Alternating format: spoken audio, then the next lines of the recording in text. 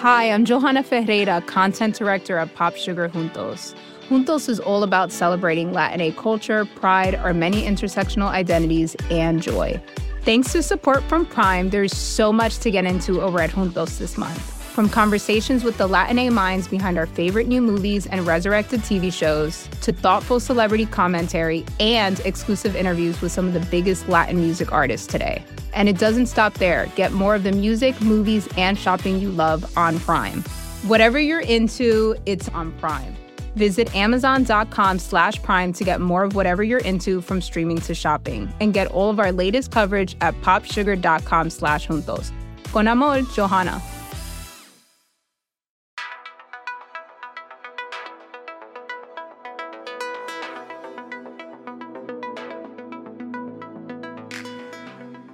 Welcome to In Her Shoes. I'm Lindsay Peoples, and I'm editor-in-chief of The Cut. On this show, I get to talk to people that we love and admire, or some that we just find interesting. We'll explore how they found their path and what maybe have gotten in their way, and how they brought others along now that they've arrived.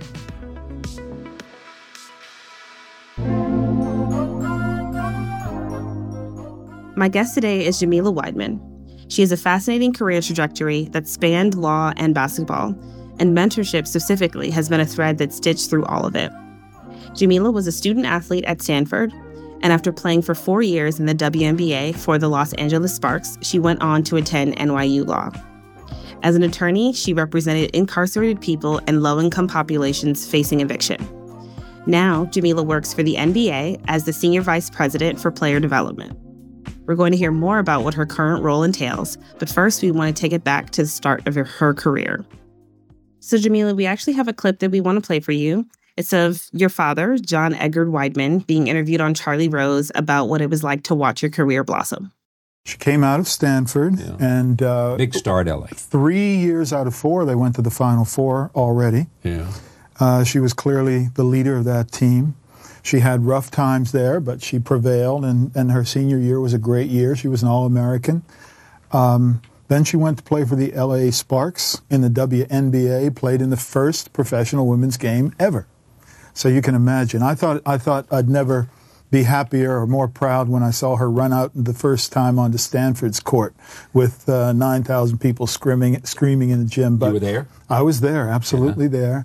But then that WNBA game was exciting, just as exciting in its own way, because it was clearly history, watching history, and she was there. So that clip was of your father, John Edgar Wideman, and obviously a groundbreaking college athlete himself.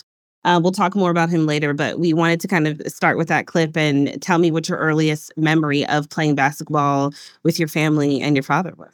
Oh, absolutely.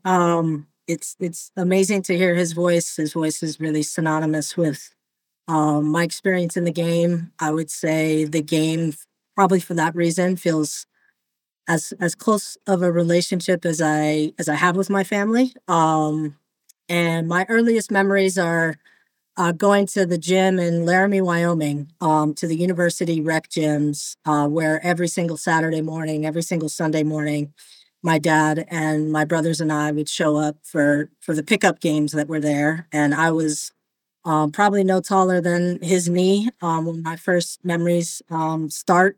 Being in the gym, smelling the gym, hearing the rhythm of the basketball. And my primary memory was trying to get shots up while the 5-on-5 game was at the other end of the court, and then trying to get off the court in time before they stampeded back down towards my end. I love that you just talk about your family with so much reverence. And I was just noting that, like, I think obviously family has meant so much to you. What would you say has changed so much? Obviously, you've gotten older and now your career has shifted. And now, obviously, in this big role in NBA, how does that all feel in retrospect? I think in many ways, the game of basketball has been a little bit of a soundtrack for us. I think that whether it's talking about the game, watching games together, playing with one another. Of course, when I was younger, that was, putting up shots in the driveway. And as that evolved, I would show up at my brother's house in North Carolina, and he would take me to his games in downtown Durham to play. And now, as we get closer to the NBA, All-Star game and the second half of the season, I'll be over at my dad's house for sure for some of those games. He's still a tried and true Sixers fan.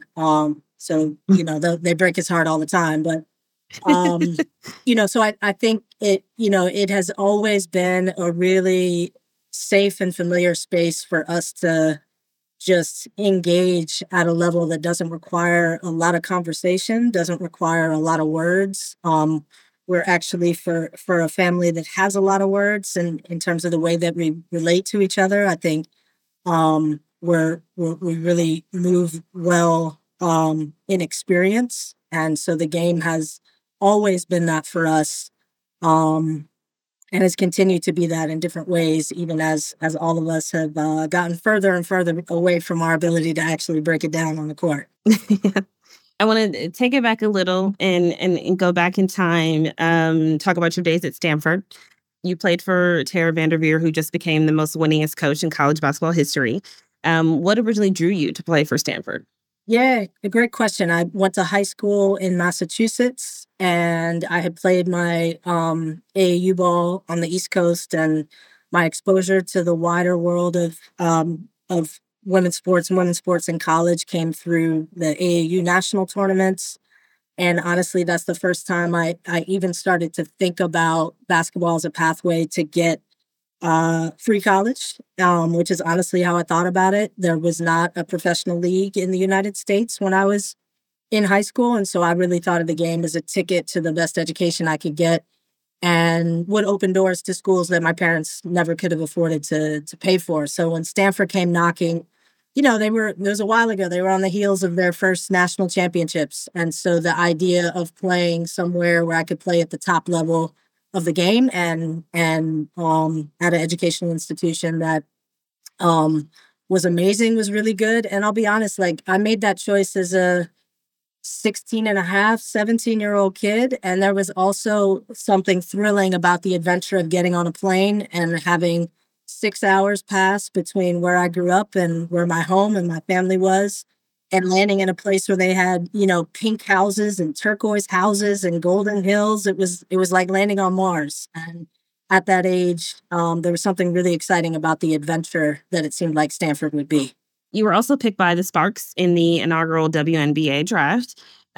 Take us back to such, a history-making season, a pivotal moment in your life, and what were some of the highlights throughout your time? It was a total surprise to be a senior in college and to be suddenly presented with this opportunity to get drafted. We didn't know that there was actually going to be a viable league until really late in the spring of my senior year. We had heard rumors coming down that there was going to be a league. And so when I got a phone call that I had to be on the phone for the inaugural draft, that draft wasn't televised. And actually, it was long ago enough that the connectivity of cell phones was a little bit suspect. And so I actually took the call for the live draft in Coach Vanderveer's house. And the place that she got the best signal was in her coat closet. And so I was actually standing in the coat closet at Coach Vanderveer's house when I got the call from Val Ackerman and Renee Brown saying I was the third pick of the Sparks. And it was almost unreal. And I remember celebrating in the moment. My whole team was over at the house, and everything was just so new that it was exciting and incredible. And I was also like, and what is this thing? What is this going to be like? Yeah, for sure. I also wanted to talk about your mentorship program, because as you were experiencing so many things and the newness of that, you also took the time out to really help other people, which I think is such a testament to your work ethic. So tell us about Hooping with Jamila and, what was the mission of the organization and how you were able to balance that as a player as well. Well, when I came out of college, there was a mini competition between a couple of the shoe companies who were looking for me to be an endorser. That whole world was totally new for me. I had no idea how to even vet to make a decision around which company I would pick. And so I actually ended up using the fact that I wanted to try to have impact on kids, and specifically wanted to try to have impact on kids that didn't necessarily have a lot of visibility where sort of youth programs lived. And when I talked to Nike about the potential for Hooping with Jamila, which really was initially focused as an opportunity for young women who were in incarcerated situations in the Los Angeles area, knew I wanted to do something around the teen market. Nike really jumped in and offered funding and offered support and resources to help me build that program. And so for me, it was the opportunity of the endorsement, was the chance to try to build something and have some impact right away.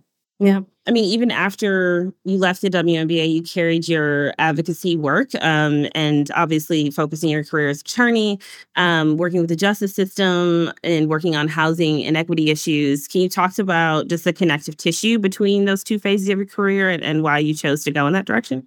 I think one of the silver linings of being a woman athlete at the time that I was in high school and then moving into college is really I had a mind towards what I wanted to do when I was done playing. And in some ways, the WNBA was like an interruption of a path that I had already started to dream about and imagine. And so my W career, to be perfectly honest, was actually a little shorter than I think I would have anticipated or hoped for. So I ended up being in the league for 4 seasons.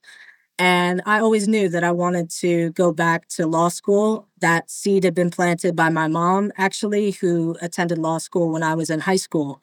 She was an incredible inspiration as somebody who herself had always had a dream to go to law school and put it off as she raised us kids. Ended up going back, was an incredible student, an incredible advocate, and I had a real front row seat to watching her do that. And so when my career was actually just starting, I went ahead and applied to schools and deferred my enrollment to NYU. But I picked NYU Law School because a gentleman by the name of Brian Stevenson was there, was a professor, and offered up the opportunity for students to be involved in a capital defense project, which I knew was the direction I wanted to head. Ended up being an incredible connection for me, and that's what launched my career when I first became a staff attorney at the Equal Justice Initiative when I graduated.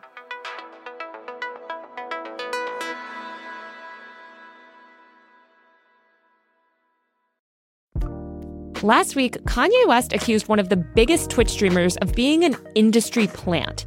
It's an idea that comes up so often on platforms like TikTok and elsewhere. You see people who have blown up seemingly overnight, and the question is, who's behind them, right? That's what everyone wants to know. Tipping the scales and pulling the lever to make them seemingly the next it thing on the internet. This week on Power User, is it even possible to create an industry plant on the internet? And if so, how?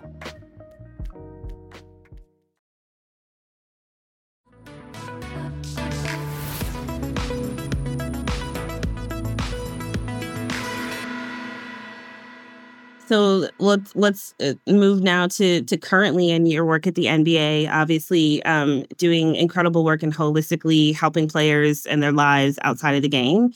You know, obviously the league is a mix of guys who don't come from money or some that do, or, you know, some that have been exposed to certain things, especially when they're starting out and really need that support. What has been your thoughts around helping guide them to think about post-league future and just support and resources as they try to navigate all of it? Yeah, I think, you know, in my role leading the player development group at the NBA, I really see the fact of this group existing and the department existing as representing an investment in the reality that players are really at the center of the game, but also at the center of the business. And I think that when you're in an organization where that is true, where you've got human beings who at the end of the day are sort of the beating heart of what you're doing, there's in some sense a responsibility to invest in their lives, not just in terms of them and their identity as performers, but simply in them as human beings. And I think our player development work is founded on the notion that the guys that come into the league are extraordinary performers and extraordinary athletes, but they're people first. And I think for me, what that means is our job really is to listen, is to hear from guys about who they are and where they are and what they need, and to react accordingly. Our mission statement with the group is, you know, we say we create space for player aspirations to thrive. And I think what's embedded in that is a notion that the player is always at the center of what we do, and that a lot of our work is about making sure that they have the room and the safe space to evolve in all of their talents, not just as players. And I think, certainly as a former player, I know there's no bright line between what is on-court performance and what your life looks off of it. And so in many ways, we see a straight line between how we're able to support and provide resources to guys and the fact that that makes them the best players they can be, but it also means that they're able to fill and live the rich lives that they walked in the door with. Any examples of ways that you feel like you've been able to provide support or things that you've been excited about in doing this work that you can give us? Yeah, I think one of the things that we do is the rookie transition program, which really focuses on guys in the very moment that they are coming into the league. And we run a program together with our colleagues at the NBA Players Association.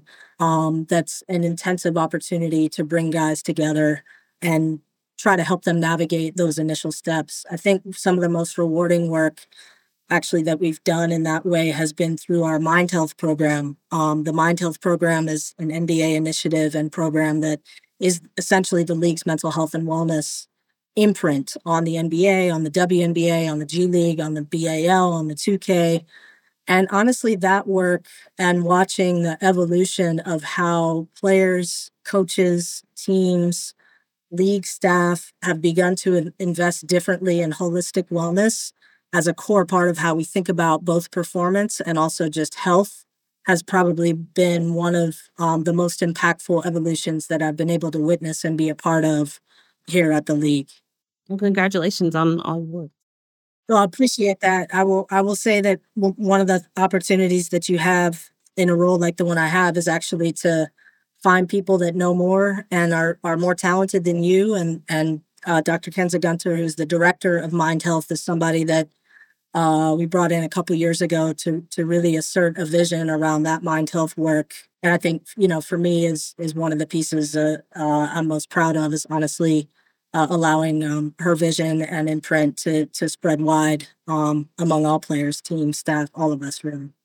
I do have to circle back to your father since this is our first Black History Month interview for the month. So we have to give respect where it's due.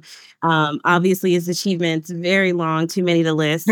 But the few that obviously came to mind, he was one of Penn's first Black basketball players, earned all Ivy status. He taught African American literature at the University of Pennsylvania. And I know that he helped establish their Black Studies program. I was watching one of the YouTube videos of him teaching earlier, and then won the Penn Faulkner Award twice for his fiction writing. So when you think about that, what do you think about his impact, on your careers? That's an impressive recall of a lot of the moments of his achievements. I really know him as my father, first and foremost. I know him as one of the people in my life who I had the first experience with, who really just invited me to live and dream in my own skin. And I think that gift is very hard won, especially coming from him as a Black man, as a Black academic, as a Black athlete, having come up in the period that he did, and having sustained, I think, and protected in himself a lot of qualities that are really hard to protect as a Black person in our world and in our culture, but that he managed to pass along to me and I think to my brothers and to his students, a really vital sense of why curiosity is something that you should safeguard in yourself, why imagination is something that you should safeguard in yourself, why continuing to try to reach into the lives of other people is actually as much about your survival as theirs. Those are the kind of lessons that were not even so much spoken, but I think were animated by the choices that he made as a person and in his own professional life. I love that. So, Jamila, thanks for coming through. Where can people follow along for your work and connect with you further? Well, I would. I'm a newly baptized LinkedIn member. And so that's an easy way to find me. I'm a latecomer to all social media, so you won't find me anywhere else on social media. But for a sense of the work that I care about, I would send you to mindhealth.nba.com, which is, I think, just a manifestation of a lot of the pieces I've spoken to today that I care about. And certainly in our player development work, we have an amazing team here at the league. And we'll happily share back with you guys a couple of more ways you can find us and find the kind of work that we're trying to do as we continue to invest in the young men and the young women and old men and the old women that represent the incredible group of players that are at the center of our program.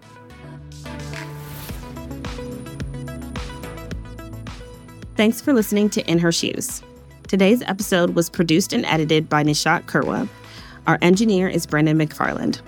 I'm your host, Lindsay Peoples. In Her Shoes is a production of The Cut and New York Magazine.